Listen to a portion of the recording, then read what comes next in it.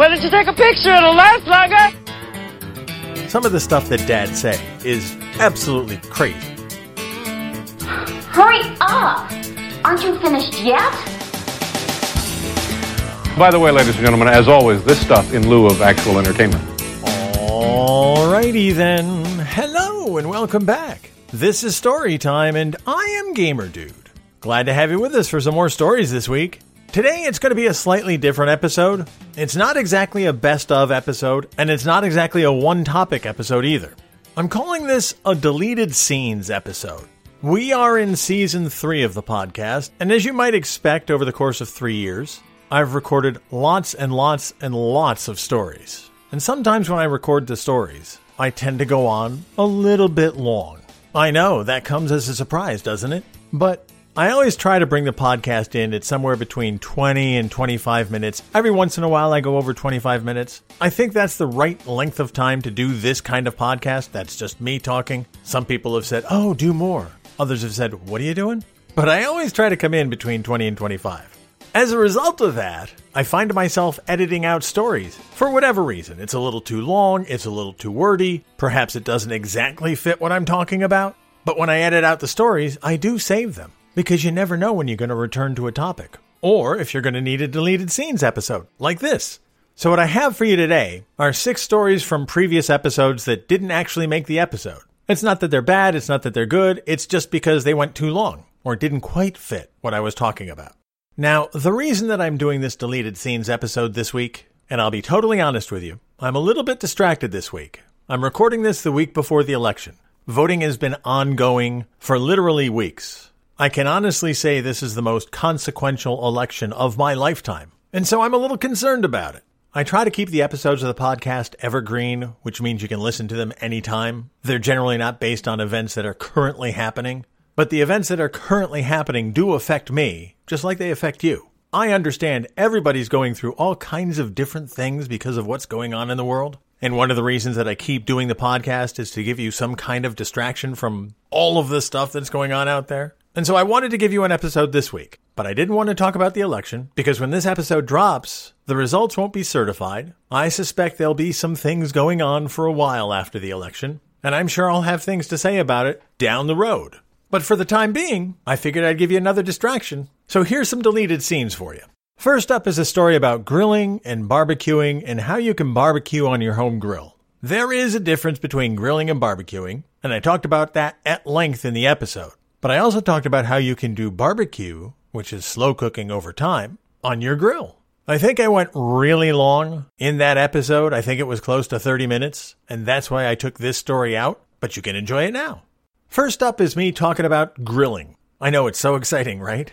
But you know what? Grilling is important. It's a great way to cook. I love grilling. I love grilling so much that when I did the original episode, I think we went close to 30 minutes on it. That's why I edited this story out, but you get to enjoy it today. I didn't grow up with barbecue. I didn't grow up with grilling. I didn't know the difference when I was a kid. And if you've listened to other episodes of the podcast, you know my dad didn't like barbecue or charcoal flavor. He didn't like cooking outside. He didn't like any of that. We had a barbecue grill. We just never used it. I would occasionally get him to let me do a fire outside and do the burgers outside because he was willing to give me that indulgence. But he didn't like it. And I never did get the chance to ask him why, because charcoal grilled food is so good. It's so tasty. I love it. And why my dad didn't like it, I'll never know. But because he let me do this when I was growing up, I learned how to start a fire. I learned the difference with charcoal briquettes. And I learned to appreciate charcoal grilled food. I've used propane since then, but I've discovered I don't like it. I don't like it at all. I shouldn't say I don't like it at all. I'll eat it. It's just, once you've had charcoal grilled food, you can tell the difference. And it's so much better over the charcoal, over the hardwood. Oh my goodness. Now, as I said, if you're going to do barbecue at home, you can do it. And you can do it on virtually any grill. You just have to make some adjustments. If you're going to use your basic grill for barbecue, you have to be able to set it up with indirect heat. It has to be big enough so that you can set the charcoal briquettes on one side of the grill and then the meat that you're barbecuing over on the other side of the grill, not directly over the heat, but inside the same grill, obviously. So what you're going to do is you're going to start your fire and you're going to put the briquettes on the right side of the grill. If you have an adjustable grate for the briquettes, you're going to have that on the lowest setting, so it's as far down in the grill as you can go. Then you're going to have the cooking grate over on the left side of the grill, and you're going to put your meat on top of that.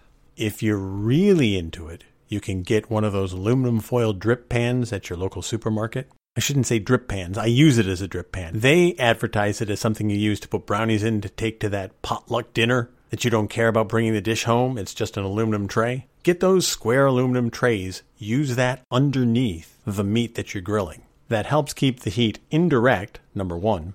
And number two, you can actually fill it with a liquid like a beer or wine or just water. And that helps keep some moisture in there as you're doing the slow barbecue process. So picture this. You have a rectangular grill. On the right side, as low as you can go, you have your charcoal briquettes heating up the fire. On the left side of the grill, on the cooking grate, you have your meat. In between, you have a drip pan filled with beer. Okay, not filled. 1 can will do. But it's got liquid in it. And that's your basic setup for barbecue at home. Then what do you put on there? Well, you can put on a pork loin. You could put on a pot roast. You could put on beef ribs or pork ribs. You could put on a big turkey breast. Anything you want to slow cook and barbecue, you can cook it in there. Now, low and slow means low and slow. You're not going to get a pork loin done in 45 minutes over indirect heat. You can do it over direct heat, but if you're going to do a pork loin slowly, plan on 2 hours. Pork loins are small enough, you can get it done in about 2 hours. If you're doing something bigger, 4 or 5 pounds, or if you're doing something with a lot of volume, like a lot of ribs, you're going to want to have 4, 5, 6 hours, depending on how big the meat is. That's why you need a meat thermometer. Because if you're throwing a 6-pound roast in, or a 6-pound hunk of pork, whatever it is, you want to be able to check to make sure the internal temperature is correct before you pull it off the grill. And the reason for that is, well, there's many reasons. Number one, you want it to be at the right temperature because you don't want to get sick.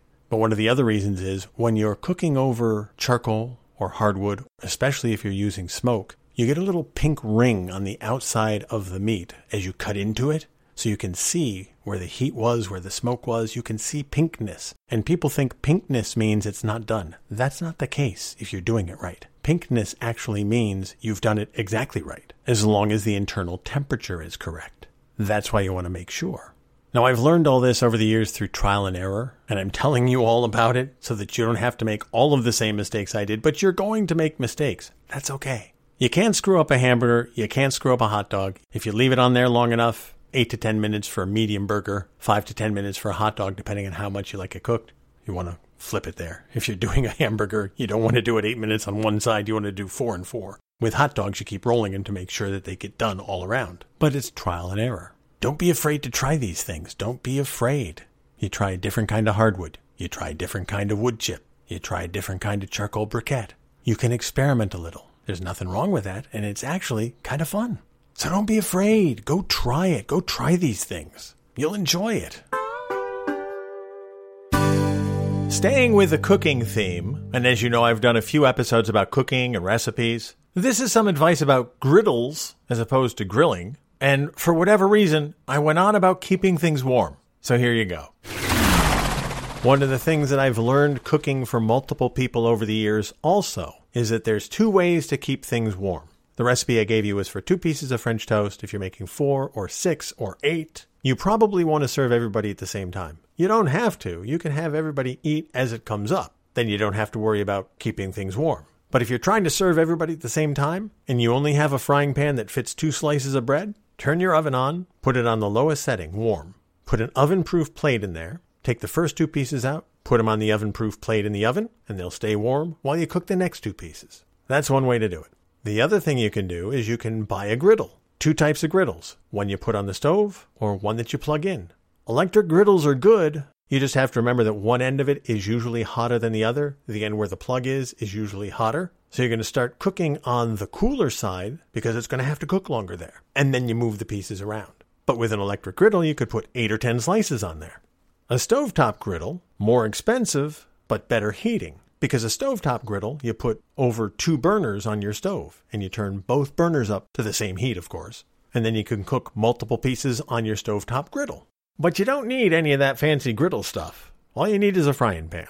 As long as you have a frying pan, you can scramble your eggs, you can fry your eggs, you can make your pancakes, you can make your French toast, you can make your bacon. One frying pan does it all. With a frying pan, a spatula, and a fork, you can feed an army. I know because I've done it.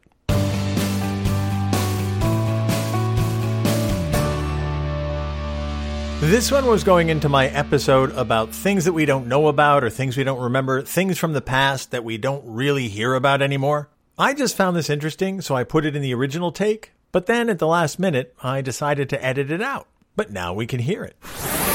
Have you ever heard of flour sack clothing?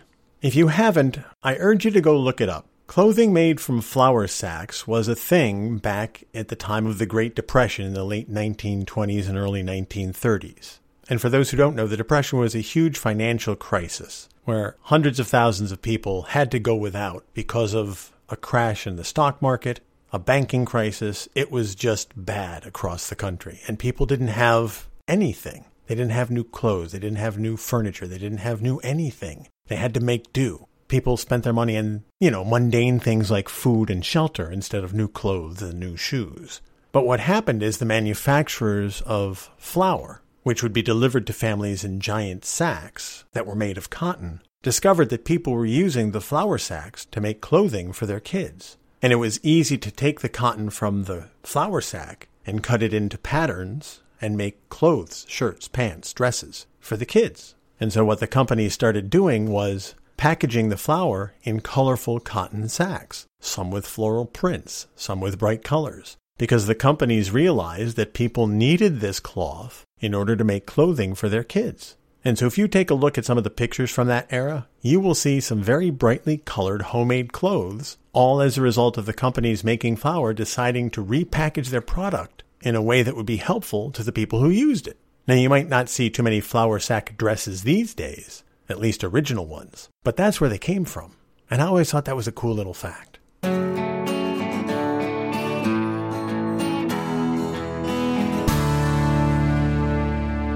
This one is a brief little snippet about blood brothers. This is also from an episode about things that we don't do anymore. And as you'll hear, there's a reason for that. Another thing that wouldn't happen now is the blood brothers. Now, we never did this, but I heard people talk about it, and I've actually seen it depicted on old TV shows and old movies, when you and your best friend would prick your finger or make a little cut on your finger and draw some blood, and you'd hook your fingers together, and that made you blood brothers. It was a promise of loyalty, a promise of friendship. We pulled that from the books we were reading about blood oaths. Can you imagine that happening these days? Have you even heard of that? When I was a kid, it was a thing. Not everybody did it. I didn't have anybody who wanted to be my blood brother. Makes me kind of sad, I guess. But these days?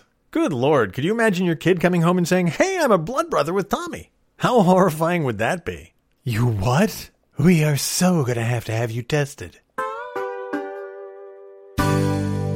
This next one is about my old bicycle. I've told stories about it in the past. This is yet another story about my Schwinn chopper.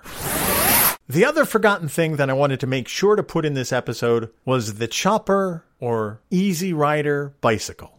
Those were the coolest bicycles, and only people of a certain age remember them. Nowadays, with everybody with the trail bikes and the racing bikes, bikes all look the same. 2 equal-sized wheels, if it's a racing bike, very thin tires. If it's a mountain bike, very thick and rugged-looking tires. But boy, the bike to have when I was growing up was the chopper. Oh man, the chopper was so cool. It had a big rear wheel and a little tiny front wheel. The really cool kids had an extended fork on it. Like that fork was 2 or 3 feet long, so the front wheel was way out in front of you. It sucked for braking purposes because the cable was too long to use on the front brakes. You never really got good brake traction on the front brakes on those really extended forks. But I had a Schwinn chopper. The fork was just the right size. You actually had some braking power on the front brakes. And it was cool, man. It was a 5-speed.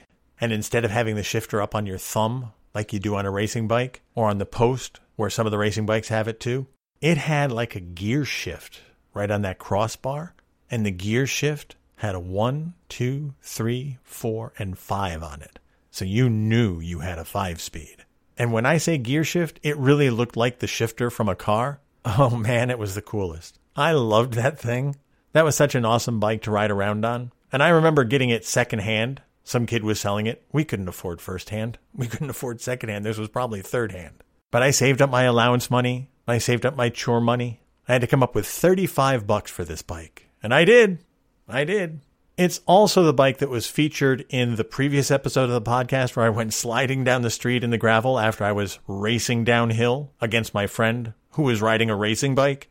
The Chopper was a great, fun bike, looked cool, not a racing bike. But I love that bike. But it's one of those forgotten things. People don't remember the Choppers. Here's what you do. Go to Google Schwinn Chopper. See what you come up with. See if you don't think that's a cool bike.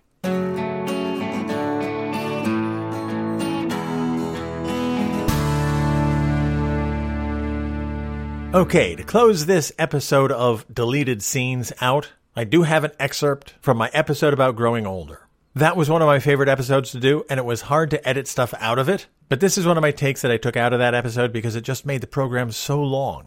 But it seems perfect to close this Deleted Scenes episode, so here you go. One of the other things to remember is this. There is never going to be that moment, that aha moment, when you go, I'm a grown-up now. Everything's fine. I've got it all figured out. Being a grown-up, being an adult, there's no particular age that happens. And being a grown-up isn't a thing, really. You get to a certain age and you can still be a surfer, a streamer, a hiker, a writer, a kayaker, a voiceover artist. You can do anything you want no matter what your age is. But just because you get to a certain age doesn't mean, aha, now I'm a grown-up. As you get older, you assume the responsibilities of an adult-type person. You have the regular job, you pay your bills, you raise your kids, you take care of your family, you do all the things that you're responsible for sure. But nobody hands you a manual at 40 and goes, here you go, you've made it. Let me pin this badge to your chest. You'll find all the instructions on page 17 that you'll need for handling mortgage payments and retired parents. The dirty little secret about being a grown-up is this. We all make it up as we go along. No matter what it is, we're all making it up as we go along. Nobody has it all figured out. And those that claim that they do, they're lying to you. What we do as adults is we make reasoned decisions based on our life experiences and the advice we get from the people we trust. And even then, we're still making it up. And you know what? That's okay. It's perfectly okay. Because that's what life is all about. It's getting through your days, making decisions, enjoying what you can enjoy, spending time with people you care about, and getting the most out of your existence on this rock hurtling through space. Because that's what we are. We're a bunch of organisms on a rock hurtling through space. And in the big scheme of things, we should probably be enjoying our limited time here. Rather than getting in fights, getting angry, getting frustrated, make the most of your time to enjoy yourself here. Because this is all we've got.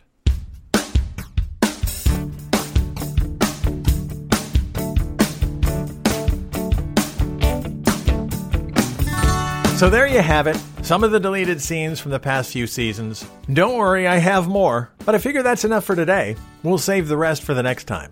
But that'll do it for this week's episode. Thank you so much for listening. Thanks for being a part of things. Thanks for all of your support.